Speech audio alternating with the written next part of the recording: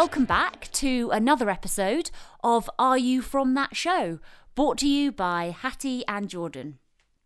We're incredibly lucky to be recording a series of interviews during this lockdown period, where we're chatting to our guests over Skype from the safety of their own homes. So please do bear with us if we have any technical or sound glitches along the way. Thank you.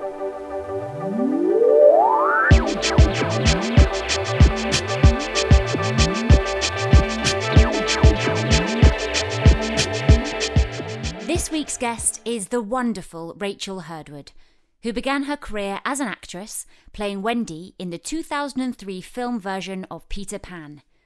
Rachel has an extensive list of credits to her name, including the BBC's Clique, Beautiful Devils and Home Fires. She now balances acting alongside motherhood, writing and teaching Pilates. Welcome, Rachel. Hi. Hello. Very much. What a lovely introduction. Thank you so much for coming on the podcast. My pleasure. How was it to hear your intro? Do you often have your intro read back at you? Oh, daily. No, definitely not. I think it's nice for a moment to feel like a professional person. I feel like a professional person teaching Pilates, which is the main thing that I interact with people about at this point in time. But for the most part, I'm a mother to a 2-year-old, and so it's really not sort of any bells or whistles. And so it's quite nice to remember that I've done something other than just change nappies for the last 29 years of my life. So I guess the first question we want to ask you, Rachel, really is, what's the job that people know you most from? What comes up the most now? Probably Peter Pan would be the big one, which is funny to be mostly known for something that you did when you were 12 and you're nearly 30. I can relate to that. Yeah. Sometimes I get Clique. Sometimes people ask if I was Clique. And also I've got Helen Flanagan, which is a big compliment as well. For a while, I asked in Starbucks. They said, "Oh, it's Helen, isn't it?" And I was like, "It's not, but, thank you. I appreciate that." So do people kind of Instagram you about Peter Pan? Yes, I do seem to get a lot of comments that tend to revolve around that film. What kind of things do people say? I'm quite intrigued. Mainly, do you still talk to Jeremy? There's still, and I find this really astounding in a way, that there's still a sort of fascination over whether or not I had a romantic involvement with my co-star when I was 11, 12 years old. Yeah. And I don't really have any contact with him. Like, I think we follow each other on Instagram, and I follow his sisters on Instagram, and I saw him a while ago, but we're not really in each other's lives. And so there's not really a lot to say. And I think this is probably only a handful of people, but they tend to be more vocal about it. Which is nice that, if anything was sort of meaningful to them in their childhood, then that's great. It's just, I think, these things, I can understand why they're fascinating kind of at the time, but I find it still a bit strange that, I don't know, I can't really understand, I'm a married woman. Like, if I was to follow somebody on social media, I don't know, but it's very different when you're a teenager, than when you're an adult, isn't it? I don't know. Yeah. Do you find, this is probably, like, a lot of people that are quite vocal about it, do you find that people that would have watched the film when they were younger, or do you think it's people who are, like, watching it as adults, watching that film, like... I really hope it's the former. But I can't say for certain. Yeah. So for you, obviously, how was that that was your very first acting job, wasn't it? Yeah, that's right. Parents saw an advert, my grandparents saw an advert that they were casting for this film. I'd never done anything like that. I'd gone to drama thing once when I was about 8, and we all had to sing, and I hated it with a passion. So acting was really not something that was ever really my thing, and I was really shy as a kid. But then my mum said initially it was, would you like to go to the Cadbury's factory in Birmingham and do an audition for a film? And I was like, okay, who cares about the audition? You have me at Cadbury's, 100%. And then it turned out they were doing auditions in London as well. We didn't live too far from London. My parents live in Surrey and in Guildford. And so it was a day trip to London, and I was the right age and the right height. And my mum kind of pitched it as, because, it was when X Factor, was it X Factor? No, Pop Idol. It's the first thing was around at that time. We'd watched that. We watched the whole queuing and the excitement of it all. And my mum was like, you could go and do that queue around the block, and then when the film comes out, you could tell your friends you auditioned for it. So we went along, and I think we were so keen, my mum was so keen to get it all right. We were like, okay, we've seen what happens on the telly, we're going to get there 3 hours early. We were like the first people there for a long time. And then the queue did get quite long, and then and that was that, and then just went through the whole casting process, and then ended up getting the job. But it wasn't something that and every step of the way my parents were like absolutely managing my expectations. I didn't even have expectations, so it wasn't like I didn't even really feel that invested one way or the other. It was just, when you're that age, things just happen and you just kind of accept. I don't know, some kids are very ambitious, and I've seen that in really young children, but I wasn't that kid at all. That's probably one of the reasons they liked you, actually, I imagine. Or maybe I think for that particular role they weren't looking for too much of a precocious individual. I mean, I probably was a bit to an extent, but I wasn't the kind of the drama school kid that possibly wasn't quite the right fit for that particular role. So then you went out to Australia to film. So that must have been a huge chunk of time. It was 9 months. It's a long time. It was meant to be 6, and then it was 9. So I missed all of year 8. Came back like a foot taller, people getting off with each other. I was like, what the hell is going on? Did your family come with you?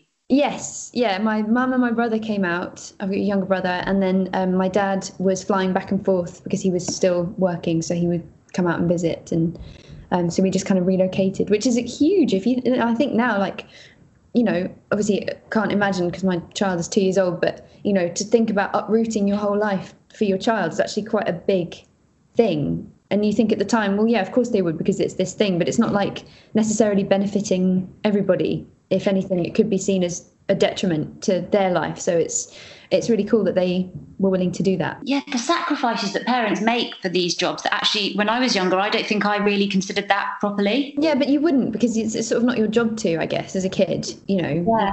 But looking in hindsight, you can definitely see that it's a big thing. And so was it fun? Yeah, I remember mixed feelings about it all. I think it was, not to get all like moody and dark about it, because it was great. I mean, it was amazing, and it was, loads of kids and all that stuff. But it was it's just very weird and disassociative. And I guess at that age, it's 11, 12, it's hard, isn't it? Because you don't really talk, and you can't really kind of relate too much. I couldn't really relate. My friends back home couldn't sort of support too much. Not that I really knew how to vocalise, this is all a bit weird. And it felt like when I got back, and even talking to friends when I was out there, it was like this sort of dirty secret almost, like, oh, we can't really talk about this thing because it's a bit, it's a bit embarrassing almost. And it was it's so strange that you call it a dirty secret, because we've in some of the other people we've been speaking to, that has come up before as well, that people have called it a dirty secret almost. That's really interesting. That everyone knows about, but you just like, it's just kept hushed and quiet. And we were like, it's a really strange thing that I think you can only maybe be the age you are now and look back on that and go, that's the way it felt. Yes. Even though you couldn't probably maybe intellectualize that at the time. Yeah, definitely. It wasn't the case that, I think some people I've spoken to have kind of asked me, was it this, really amazing thing where people wanted to be your friend or whatever? And it was absolutely not the case. Like, I was ridiculed mercilessly. And I'm not going to claim some like victim bullying story, because it really wasn't like that. But it was just, I had the piss taken out of me every single day for months, because like being Wendy, it was just like such an easy dig, and it was actually more the boys than the girls. Like, the girls at my school were really cool about it, but the boys were just really unpleasant and just like would make constant innuendos about it. I mean, not even innuendos, they were just, I'm not going to go into it, but you can imagine just like constantly firing these questions at me. And I was such an awkward, like my ears stuck out so much. I had to have my ears glued back in the film because my ears used to stick out so much. And I was such a kind of awkward small person that I just didn't know how to deal with any of it. It was just like, when I got back to school, I just wanted to go back to not notice, just kind of have my friends get on with it, and to have this kind of almost scarlet letter of something. It was just such a weird thing, and like I say, you couldn't really relate to anyone about it, and I didn't have any friends who were kid actors, so it was just like, it's a weird thing. Oh yeah, Rachel, that's so intense. So what about your actual friends at school, maybe the girls? Did they kind of just accept you and you managed to slot back into your friendships with them? For the most part, there was the group of girls that I was friends with that were a bit funny about it. So a couple of them were a bit funny about it. And there was one incident that was so bizarre, but where we lived, Guildford was the nearest big town, and there was a shopping trip planned. And when you're 13, it's like a shopping trip, big thing. I was really excited about it, and then I got a call like the day before saying, "I'm really sorry, Rachel, but we don't want you to come on the shopping trip." And I was like, "Oh, why?" And they said, "Oh, because you're going to want to go to Chanel and all these places, and we're not going to want to go to all that." And I was like, "What the hell are you talking about?" No. What was the one? There was like all these, I'm thinking Primark, and I'm thinking whatever else, 12-year-old, 13-year-old girls go. Forget the name of. There was one place in particular that we saw these. Claire's Accessories. Yeah, Claire's Accessories. For God's sake, not Chanel. I don't think there was a Chanel in Guildford. So that was sort of slightly weird. But for the most part, again, it was the dirty secret thing. It was it wasn't something to really glorify. It was just like, it was a thing I got teased for. So it wasn't really something that they'd. Did that make you want to? Because we probably all had slightly different experience, I think, but perhaps that you two, Hattie and Rachel, you probably had a similar experience in that you were in like a really huge film of which you were very recognizable from, and then obviously you were filming for 9 months, or Hattie, you were filming for 6 weeks, 3 months? No, yeah, sort of 3 to 4 months, much shorter, yeah.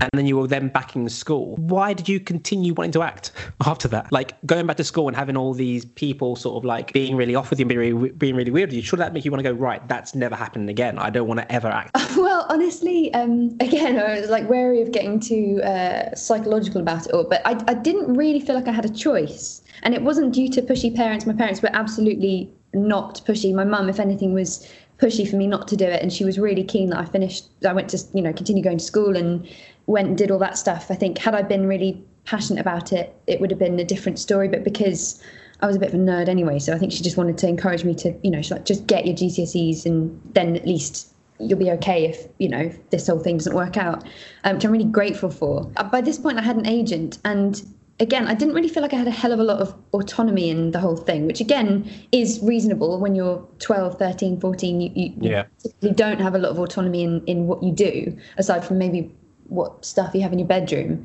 So it kind of felt like an extension of that, where I just had this adult now in my life who was my agent, who would call my parents, discuss auditions, and then that would be it. I'd be on a train to London going to the auditions. It wasn't really something I had a lot. I guess if I'd been like, I absolutely never want to do this again, obviously they would have said that, but I just kind of accepted it. Okay, this is what's happening now, and once every week or 2 weeks I go to London and do an audition, and then usually don't get the job. But it's strange you actually say that, because I thinking back to it now, thinking about being an adult actor, an audition comes up and you can decide not to go for an audition. The roles will come up and you go, actually I don't want to do that, or actually I don't want to do theatre again, or whatever. But you're right, I never thought about it. But as a child, you never thought about saying no.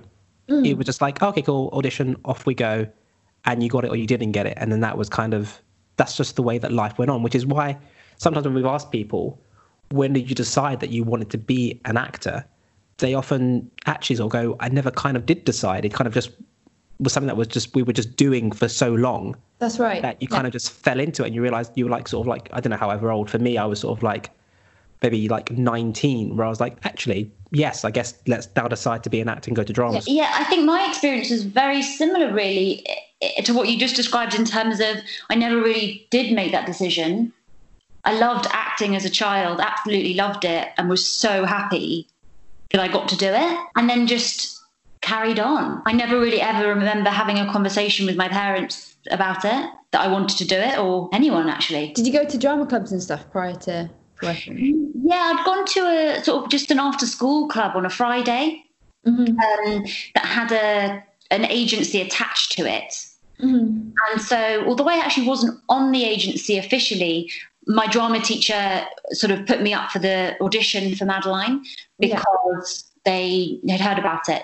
So that's how I got into it, kind of fell into it, really. I mean, I did love drama and I loved my drama class, but the idea of getting professional work, I definitely fell into that. So I want to talk about the press stuff because Peter Pan, because when I had a little look on YouTube to see if I could find any interviews, and there's quite a few interviews with you that you did. Yeah. What was that part of the whole experience like? Because that's not even the acting bit.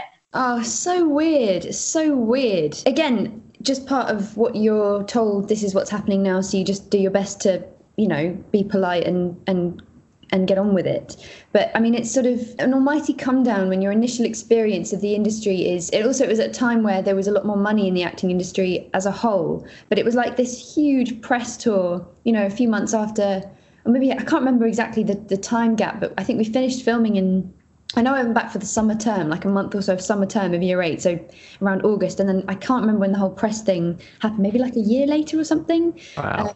And then we were flown all around. My family and I were flown all over the place, to LA, to Tokyo, to New York, to do all this press stuff. And again, you just get on with it. And it's like, I was a well brought up young person, so I just was polite and did kind of what I was told, But yeah, it's definitely bizarre. But again, like, as you can, you guys can relate, it's just kind of what you're told to do, so you just do it.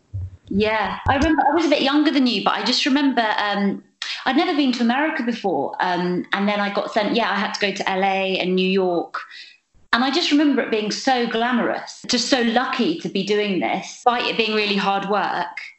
But I wonder whether I felt I was a bit younger than you, so I wonder whether that also.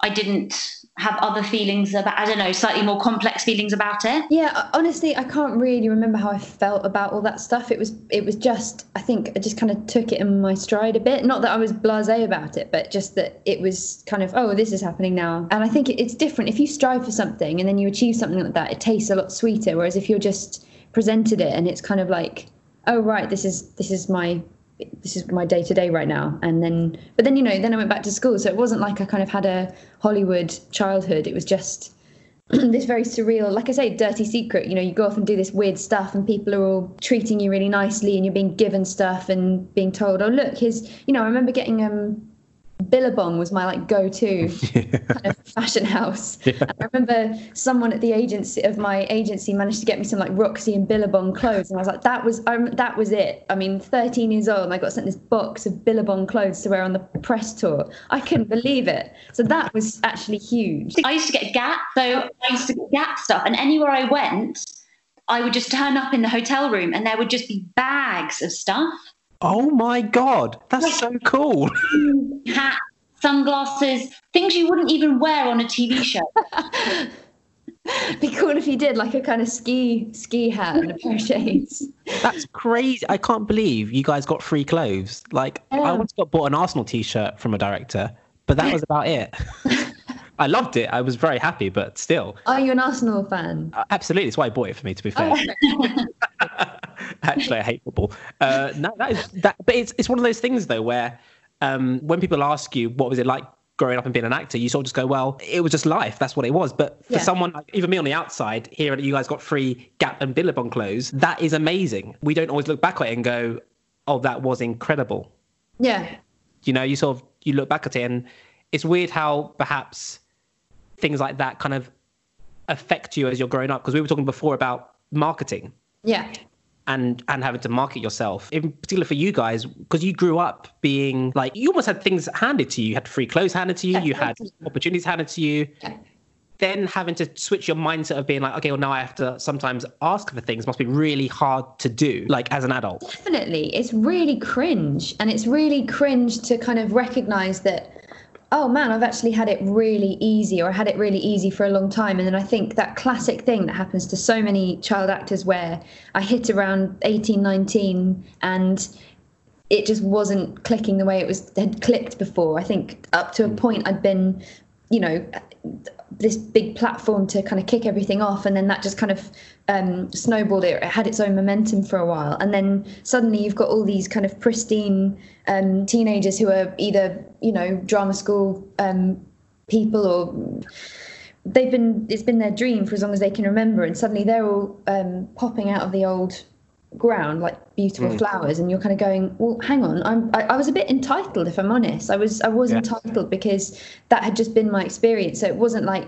and it's actually kind of gross to think back on that and think, God, I just assumed that it would always be like that, and then when it wasn't, it was a bitter pill to swallow. Even though it wasn't necessarily what I had all the passion to do, it was still hey, I'm getting rejected from everything now. This is hard, Yeah. It's quite funny.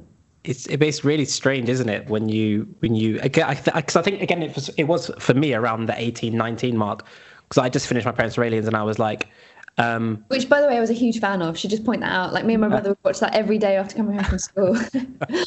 Thank you. But it was weird because I think exactly like you were saying is that, and I don't think there's any shame in saying it, because you would have spent, 7-8 years of your life where everything you pretty much want is given to you. Yeah. So when suddenly that changes, and it's a very instant change. I remember it being, I got to the age of sort of 17, and pretty much any role that I went for, I would tend to get. I mean, there was obviously ones that I wouldn't get. Yeah. But then being 18, 19, you realize you haven't got that same hunger as those who haven't done any jobs before. Yes, exactly. And they're really desperate to get that first job and that first role, that first credit, and to be on a TV set or to do a film, which for you take for granted because you've done it for 10 years. Yeah.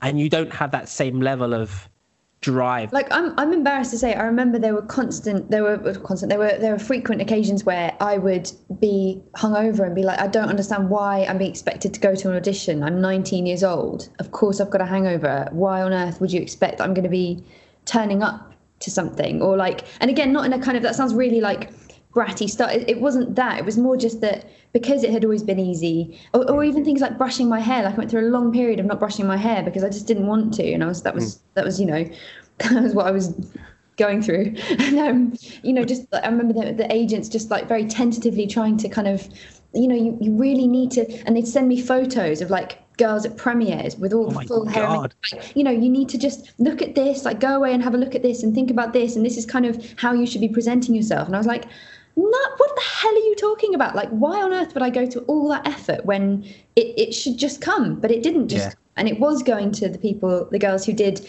if it was a period job, they'd dress up in clothes of the time, and they'd go all out, and they'd hire an accent coach, and they'd do whatever it took. And I was like, no, it's like they get me or they don't get me. And that's it's very arrogant, but you don't, I guess it was because it had always been that way that you just expect that it would continue to be that way. And it's a slap in the face when you realize, oh, I'm not very good. Like, I need to really kind of think a bit more about these things, Funny you just said that, because I think now, if I think now back to acting between the ages of 8 and 17, 18, 19, even up to drama school, acting was for me saying lines. It wasn't me going, okay, what kind of character am I or whatever, blah, blah. It was, okay, cool, I'm Jordan.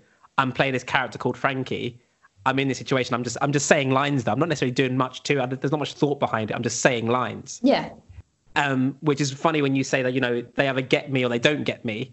It was that mentality. It wasn't a case of, okay, cool, for this audition, I'm going to be, from London, or I'm going to be like more energetic. It just was, no, I'm going to say the lines. Yeah, exactly. And they either want that, what I'm doing, me, or they don't. Whereas now it's very different. Yeah, totally. I had a bit of a point when I was around 20 where I thought, oh, this is not working. This isn't what I want to do anyway. And I just kind of sacked it off for a year or so. I went and worked in a cafe and just decided to try and sort my life out. And one of the sort of facets of that was going to see an acting coach who'd been recommended. And it was quite, again, like, she didn't pull any punches, and she would just be very explicit when she felt what I was doing wasn't good, is a nice way to put it. The phrase shitbox was used frequently throughout our sessions. I was like, what is a shitbox? And she was like, nope, shitbox, do it again. Nope, shitbox, nope, didn't believe it. Nope, do it again. But it was quite good to have that and to learn a bit about the craft of acting, because that was something that I had no concept of. And I actually felt was like, whenever I'd heard people talk about it, I was like, so pretentious, like, get over yourself, just say the lines, But then, as you say, that's exactly right. Just saying the lines may work when you're 12 and, fresh-faced, but when you're 25, it's not cute. I have a question for you both, actually. When you were acting when you were younger, especially in obviously such big films, did you ever feel like you'd ever been directed when you were in those films? I definitely was directed. Yeah, we had a great director on Madeline, Daisy. We used to have a code word, which was radish. And whenever I needed to do more, she used to say radish to me. And I remember just feeling like we had this secret little language. So she could say it, obviously, around anyone during, like, between takes. I don't think I had such a personal touch of an experience, but a direction. I think we were just really clearly instructed on what to do. we had an amazing acting coach on Peter Pan, this guy called John Kirby, this American guy who was really, really sweet, like one of the nicest people in the whole world. And he really helped for me to understand, he'd talk about like personalizations. I remember finding it all a bit humorous, like even at a young age, I was a bit of a cynical old boot. And like he'd talk about, because he would sort of ask me things like, okay, let's try and find things that you can relate to your own life. And do you have any pets? I had 2 gerbils. He's like, okay, and how would you feel if one of your gerbils died? And I was like, oh, come on, like I know I'm 12, but, just still having an understanding of tapping into things to try and to make things believable, I guess, to have some kind of connection to the situation. So in terms of direction, I can't really remember any specifics, but I think we were just really told like, okay, just do it like this. So you just do it like that. And I thought that was what directing was. So I always had this understanding that acting was like essentially just being a puppet, because you just turn up and you're... Yeah, well, I don't need to explain the metaphor, I'm sure you can understand. So I think to find out later that, oh, no, actually you do have to... When people talk about the skill and the craft, again, like I always thought, oh, puke, come on, like what are you talking about? Yeah. You don't need any. And then the cold, hard fact of, oh, no, you actually do. And there's a lot of work that can be put into things. And then, the auditioning process is actually a lot more time consuming than just kind of memorizing lines like a parrot. I remember actually in Philip Weaver, Hattie, who was one of our drama school tutors. He once said to me that you have spent years acting with a box of tricks, which basically meaning that, yes, I wouldn't actually really act. I would just have things that I knew would work in a certain situation or in a certain scene that would be acceptable. Because obviously when we film My Parents Are Aliens, we'd film an episode a week. So you didn't have much time in between scenes for much direction. Yeah. So it was almost learning like little things that you knew would work, like a look or a smile or whatever. And you knew that would almost be good enough for that scene to be acceptable. Yeah. So it was hard to break out of that mindset of, I know if I, start with a laugh or end with a smile, that'll be fine. So Rachel, what happened after you'd worked in a cafe for a year? Did you just decide that you wanted to actively get back into acting? I think I just had a period of saying, after a few kind of just ropey auditions and me just really dragging my heels about it, the agent I had at the time was like, look, do you want to just take some time to kind of not do this, because you're just giving off all the signs that you don't want to do it? And I was like, yeah, but I didn't know that was even allowed. I was like being a bit of a brat. I was being a brat. I didn't realize I was being a brat, but it was because I really didn't want to do it, but I didn't have the kind of awareness to go, do you know what, I don't want to do this, so stop sending me up for things.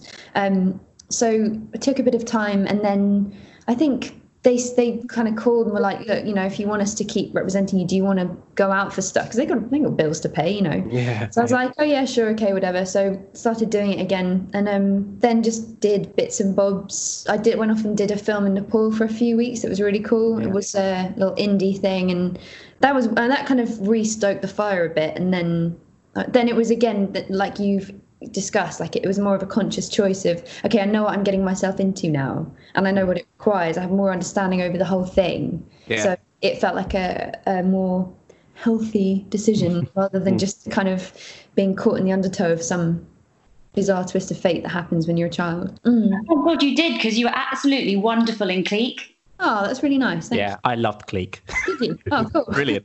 And looking back, auditions that we probably weren't ready for, they would look back now and go, if I was better prepared for that audition, it would have been like fantastic and it would have been life-changing. There was certainly, I remember there was one, I maybe shouldn't be saying this, but whatever. There was an audition I went for when I went to university. I went to UCL for a year when I was 18, and it was quite stressful because, again, like I just didn't have the kind of awareness to say, do you know what, it's too much to try and put an acting career on top of a full-time student schedule and try and have a social life and try and do all of the normal things.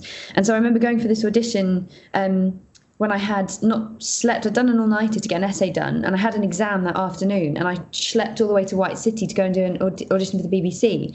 Barely looked at the lines on the tube on the way there, did a horrendous job, and then my agent got the phone call to say we wouldn't bring her in again for anything because it was that bad. And I was like, well, what do you expect? I had a bloody logic exam that afternoon, and I hadn't slept because I'd been doing an essay on phonetics, so like cut me some slack. I did the best I could, and I felt kind of hard done by that nobody could appreciate that I was doing the best I could. But actually, it was too much, but I just didn't realise at the time that it was. I didn't know what the job was for. But anyway, I worked for the BBC after that, so whatever. Yeah, they took it back. Did you talk to anyone when you were around like sort of like 18, 19, 20? Therapy, definitely. Did you? Yeah. I'm saying that like almost jokingly, but not. No, I think it just not necessarily just about acting stuff, but I think it was just a combination of things. And I think having that, like I said, that sort of dirty secret feeling about things, then translated into generally just not really talking about stuff. Yeah. So I think, I say it in a sort of light-hearted way, but actually it was one of the best things I've ever done, and I'm really lucky that I've that having had an acting career meant that I had the resources to be able to put myself through going to speak to somebody, because it was incredible, and it reframed a lot of things for me and helped me really kind of get my head straight.